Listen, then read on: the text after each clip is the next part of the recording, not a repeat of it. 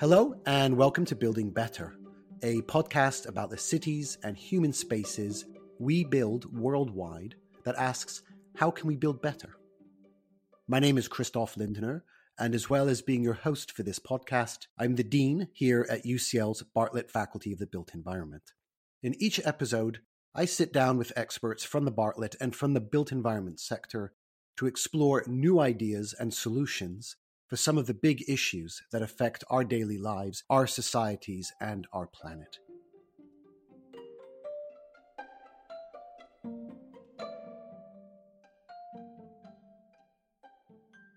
In this episode, we're going to be talking about the women's movement and how activism can cross communities and borders. And I'm excited to hear from two researchers about their work on the global women's movement and their project, Transnational Infrastructures of Resistance. Today, I am joined by Dr. Ufak Paikar. Ufak has a PhD in modern Indian history from the Jawaharlal Nehru University. Her work lies at the intersection of history, cultural, and religious studies. She wrote her PhD on the transformation in Urdu from early to late colonial period in Bihar, and her MPhil focused on students' politics in the Aligarh Muslim University. She is also a co-recipient of the 2021 Antipode Right to Discipline grant and documented resistance and ideologies of organizers and participants of two of the most dynamic contemporary protests in India. I'm also joined by Dr. Raktim Ray. Raktim is a lecturer and joint program leader at the Development Planning Unit here at UCL. He has an academic background in geography, urban planning, and development studies. He identifies himself as an ethnographer, and his research geographically focuses on various cities in India and London. His current research interests lie in the area of politics of care, urban resistance, and spatial occupation. So welcome Raktim and Ufak, and you are two of the creators of the research project, the Transnational Infrastructures of Resistance. Can you tell us just a bit about what this project is?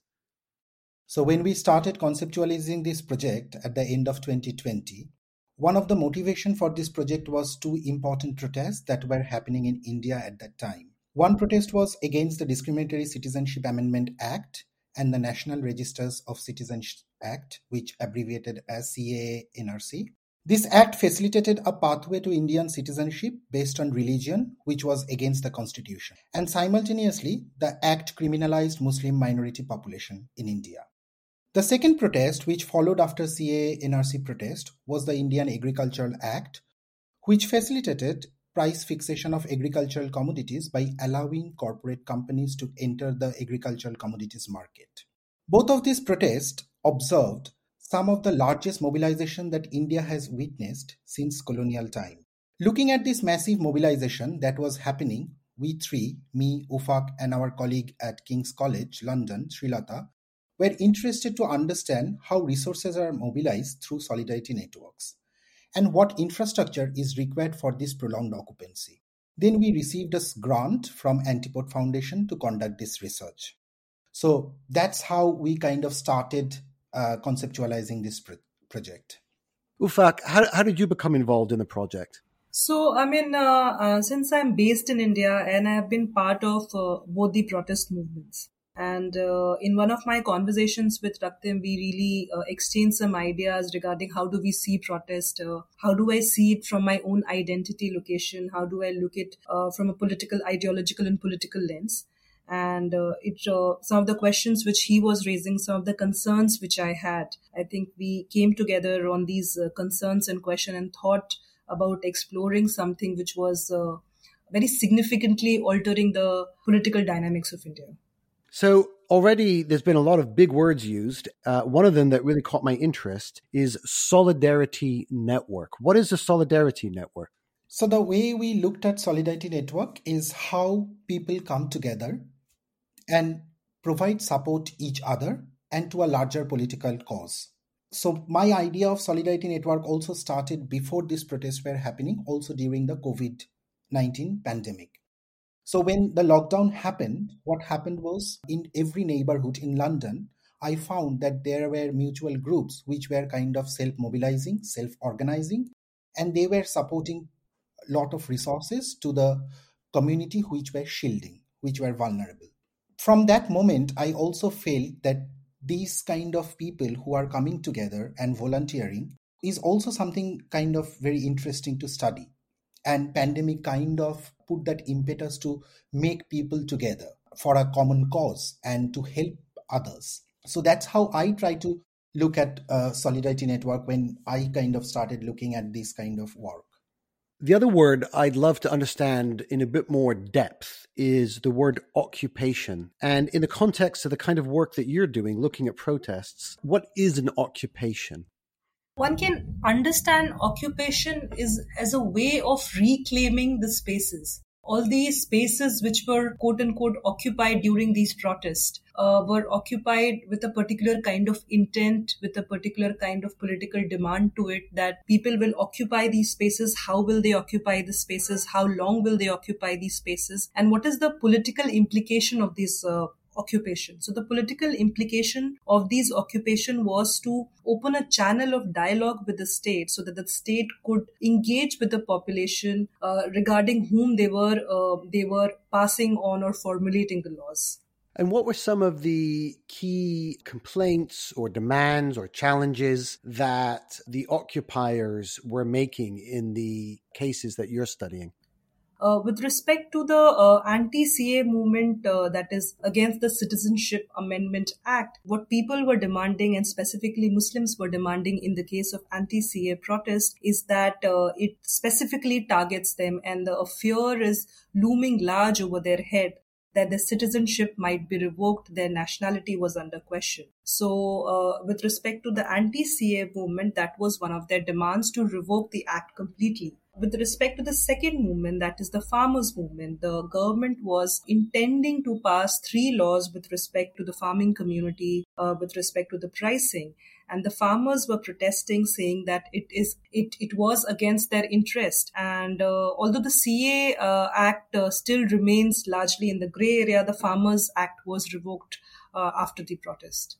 So one thing I'm wondering about is, it sounds like participating in these protests, which are done in visible public ways, potentially exposes the participants to political and other kinds of risks. What is that like in the case of the 2 protest movements that you've been studying in India? Are the protesters taking a risk by coming together? Yeah, I think it was very important because, and we also in our project always kind of had this question in our mind, like how much information we should be revealing and how much we should not be. Because there is always a danger of kind of releasing and identifying those protesters. And there were cases of incarceration of many of these protesters which happened in both the protests. And particularly when we look at in the first protest, which is CAA NRC, there was a very common tool which the government used, that these are unruly people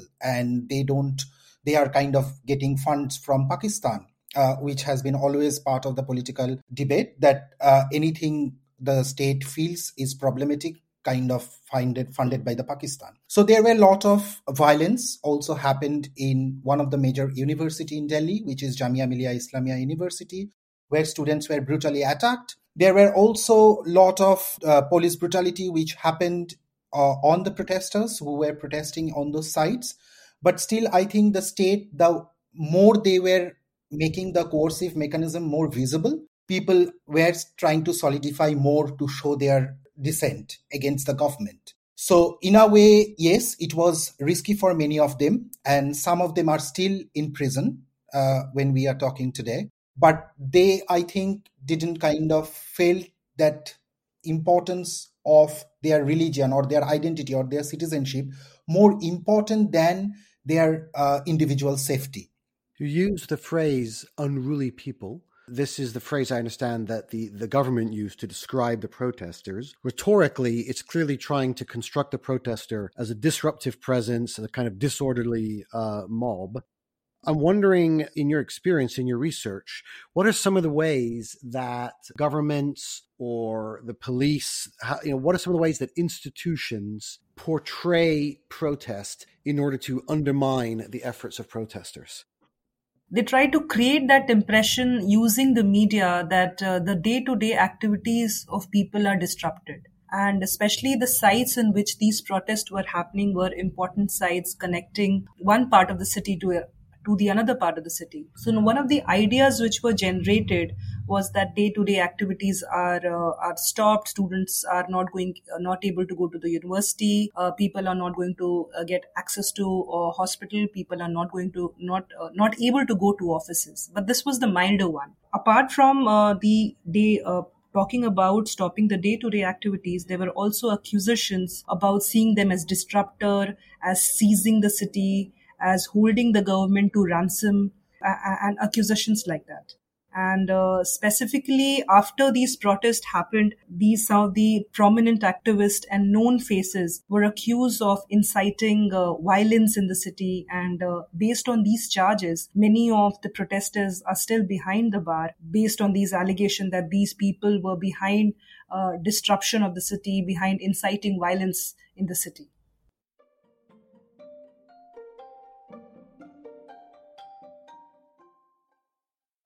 Something I've always wondered is, why do protests take place in certain spaces? How does a protest movement decide on where physically to occupy space in a city?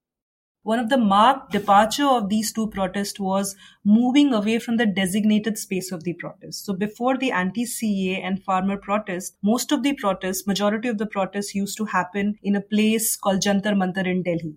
And Jantar Mantar was also closer to the parliament. And not only in Delhi, in other parts of the country, in other cities, there were designated space of the protest.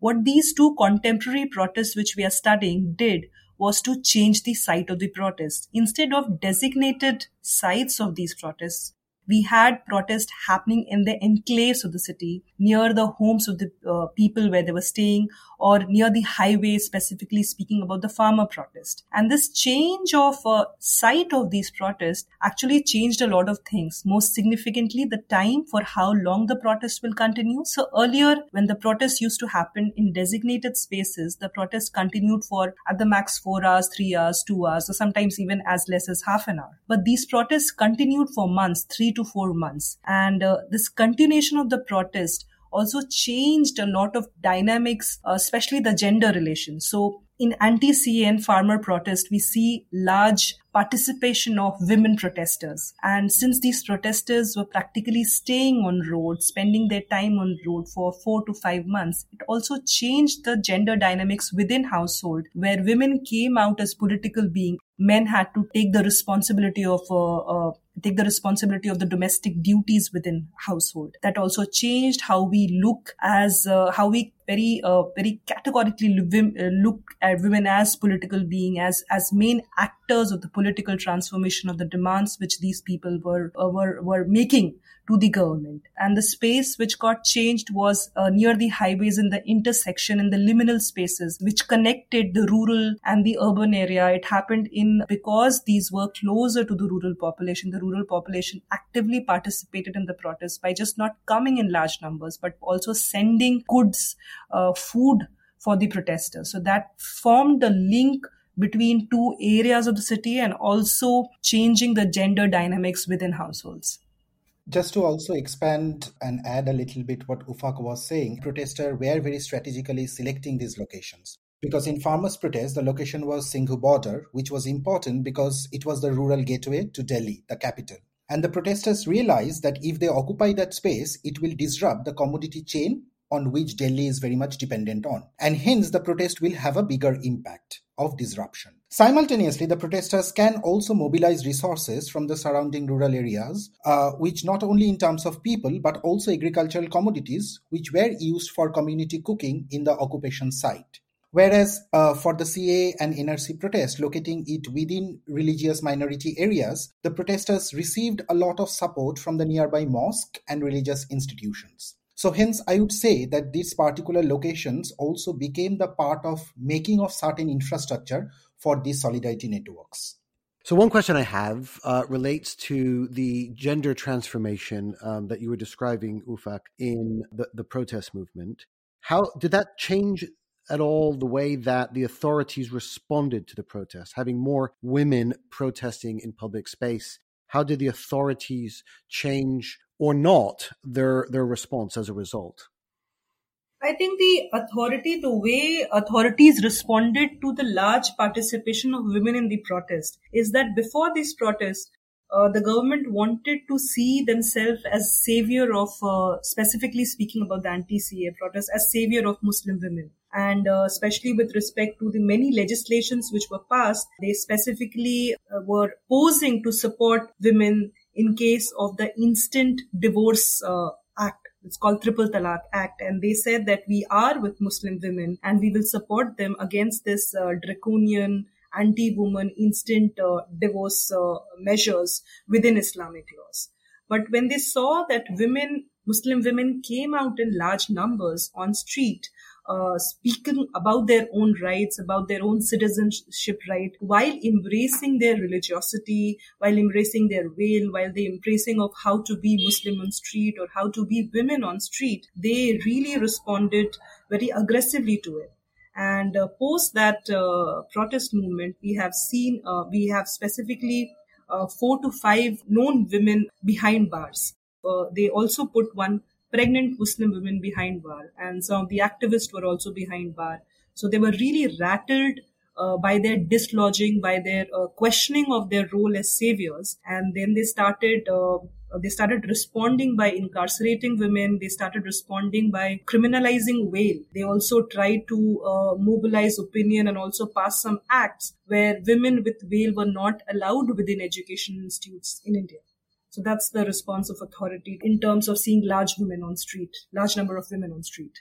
And we've also talked, as Raktim was sharing with us, about the urban-rural dynamic and how a change in that dynamic also augmented the impact of the protests. It makes me wonder then about the physical and the digital. So to what extent, particularly in a kind of post-pandemic world, are we seeing new tools, new tactics being used by protesters that take the protest into digital spaces as well as physical spaces? Yeah, I think social media played a very important role here in both the protest and in a very complex way, because the state was also using social media to kind of criminalize these people who were protesting. Simultaneously, protesters also used digital media or any kind of other kind of social media to highlight their claims, to reach to a broader political imagination, and even to get support, which we call as a translocal or trans-border support from the diaspora community, from people around the world. And one of the incidents where even in London, when we look at when these protests were happening, so people actually, the Indian diaspora, brought tractors in front of the Indian embassy in solidarity with the protesters who were in India. So I think in that way, digital media played a very complex role, because the state, one way, it was criminalizing people through this continuous digital media propagation by the state, which was very much sponsored. And many of the prominent news outlets were actually quite in favor of the government and continuously criminalizing people. But simultaneously, when this is happening in the digital space, the protesters also generated their own way of communicating their work and communicating their demands. And that's why a very interesting thing happened. So in each of these protest sites, there is something which they developed, which is a protest site-based newspaper, which they call as Trolley Times, which kind of came during this protest, because they felt as many of the popular news outlets are not supportive of their demands. So they kind of generated this Trolley Times, which kind of regularly published and which were kind of in solidarity with the protesters. They were showing what demands the protesters were making. And this was available in the digital media. So when you talk about infrastructure of resistance, it suggests to me something structural that can endure from protest to protest. In other words, it's something that a movement could return to over time repeatedly, to have support, to have a foundation, to have tools with which to be more effective and impactful. Is that the right way of understanding what you mean by infrastructure? I think by infrastructure, we mean a network which mobilizes resources, which supports the protesters. So that kind of network. So one of the example I can give, which was, as many of the farmers who were protesting are from Sikh community, and Sikh community has quite a large number of diaspora across the world. So what the diaspora has done during this protest, the way they kind of showed their solidarity with the protesters, many of the remittance channel through which the diaspora sent money back to the home were under government surveillance. So what diaspora did, so they sent money to their relatives, to Gurudwara, which is a Sikh religious institution, and they requested them to invest that money to buy food, buy blankets, and buy other essential stuff for the protesters. So this kind of ad hoc nature of the infrastructure, which is very much invisible in the material world, was also kind of an area of interest for us to look at infrastructure differently. And this infrastructure, as I said, these were very much invisible. So we looked at infrastructure through its invisibility, because none of these were documented, none of these were from the formal channels, but still diaspora not only supporting the cause and making any kind of gesture of solidarity, but they actually invested a lot of financial resources to support this movement. So by infrastructure, we try to kind of look at these networks which mobilizes certain amount of resources in support of the occupation.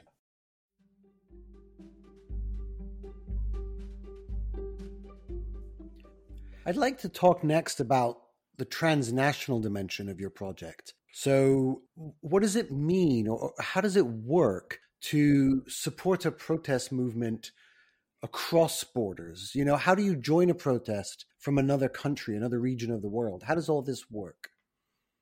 I think social media plays a very, very crucial role in terms of reducing the distance, reducing the distance in terms of people across the globe. If they are believing in the cause of these protests, they become of the part of the protest. So specifically speaking in terms of the anti-CA protest, when the female activists who were behind bars, when they were incarcerated, a lot of Facebook conversation, post discussions were happening where women were expressing their solidarity for these women. And in terms of talking about the transnational support, one of recent, not so recent, but 7 to 8 months ago, when the global star Rihanna tweeted in support of the farmers against the internet ban which was imposed during the farmer protest, it garnered a lot of attention in social media globally within Indian nation about how a global superstar is supporting a cause within India. That shows the extent to which this transnational solidarity could be forged, but one has to also be cautious of the limitations of these kinds of solidarity.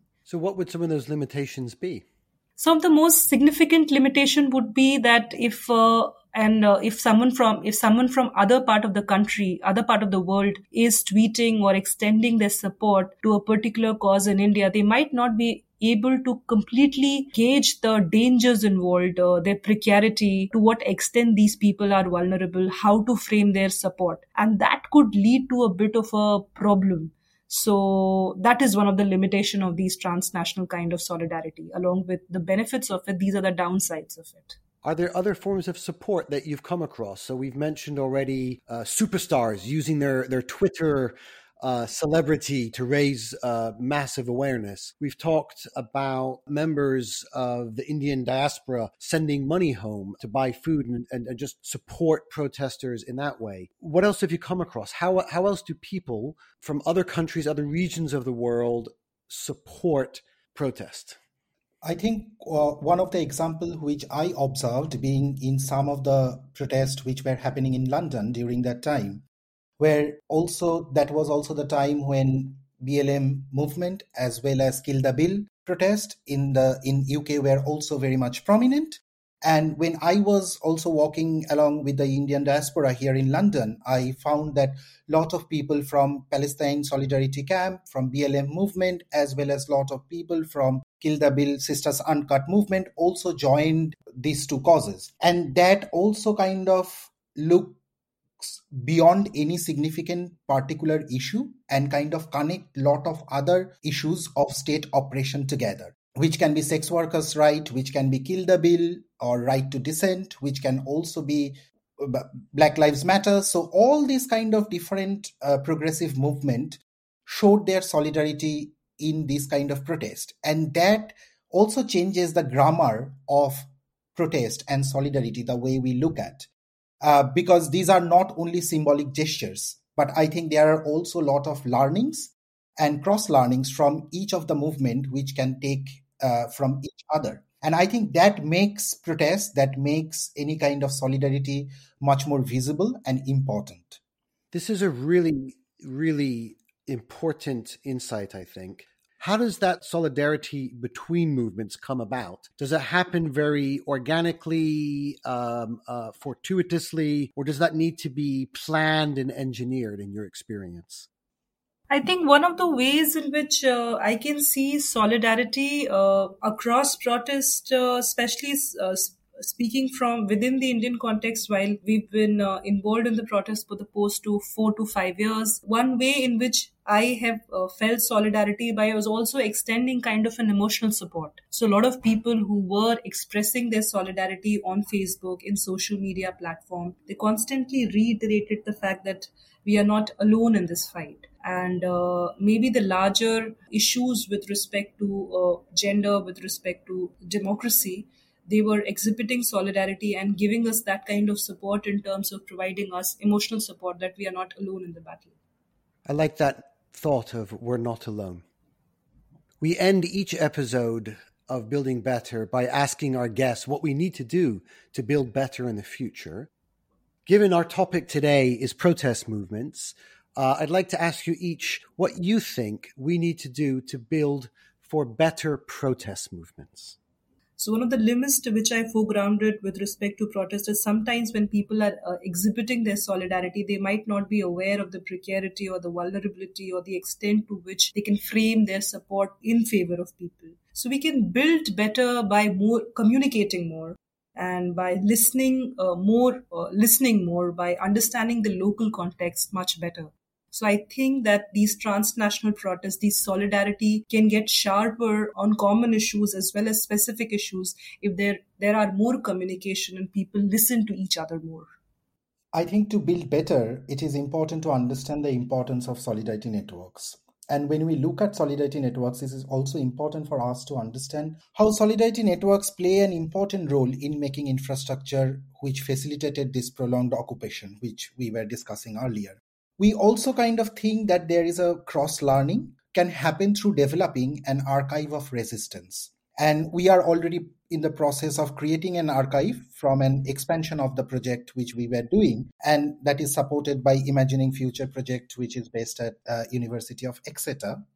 Our colleagues at Royal College of Arts are also helping us to develop the metadata infrastructure of this archive, as well as exploring ways through which artistically we can demonstrate this archive through designing a dress, reflecting archives through innovative motion artists. So Imagining Future, a UKRI project, is also in the process of building an egalitarian open access umbrella archive, which demonstrates multiple voices like us.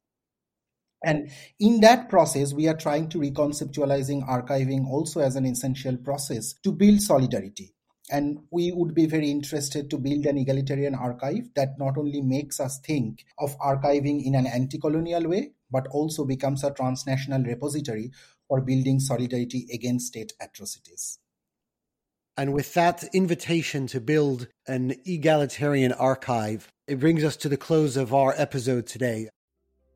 You have been listening to Building Better, the Bartlett podcast.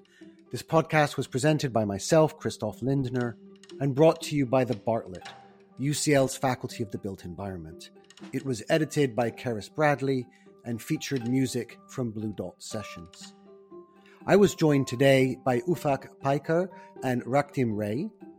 If you would like to hear more of these podcasts, subscribe wherever you download your podcasts or visit ucl.ac.uk/Bartlett/Building Better.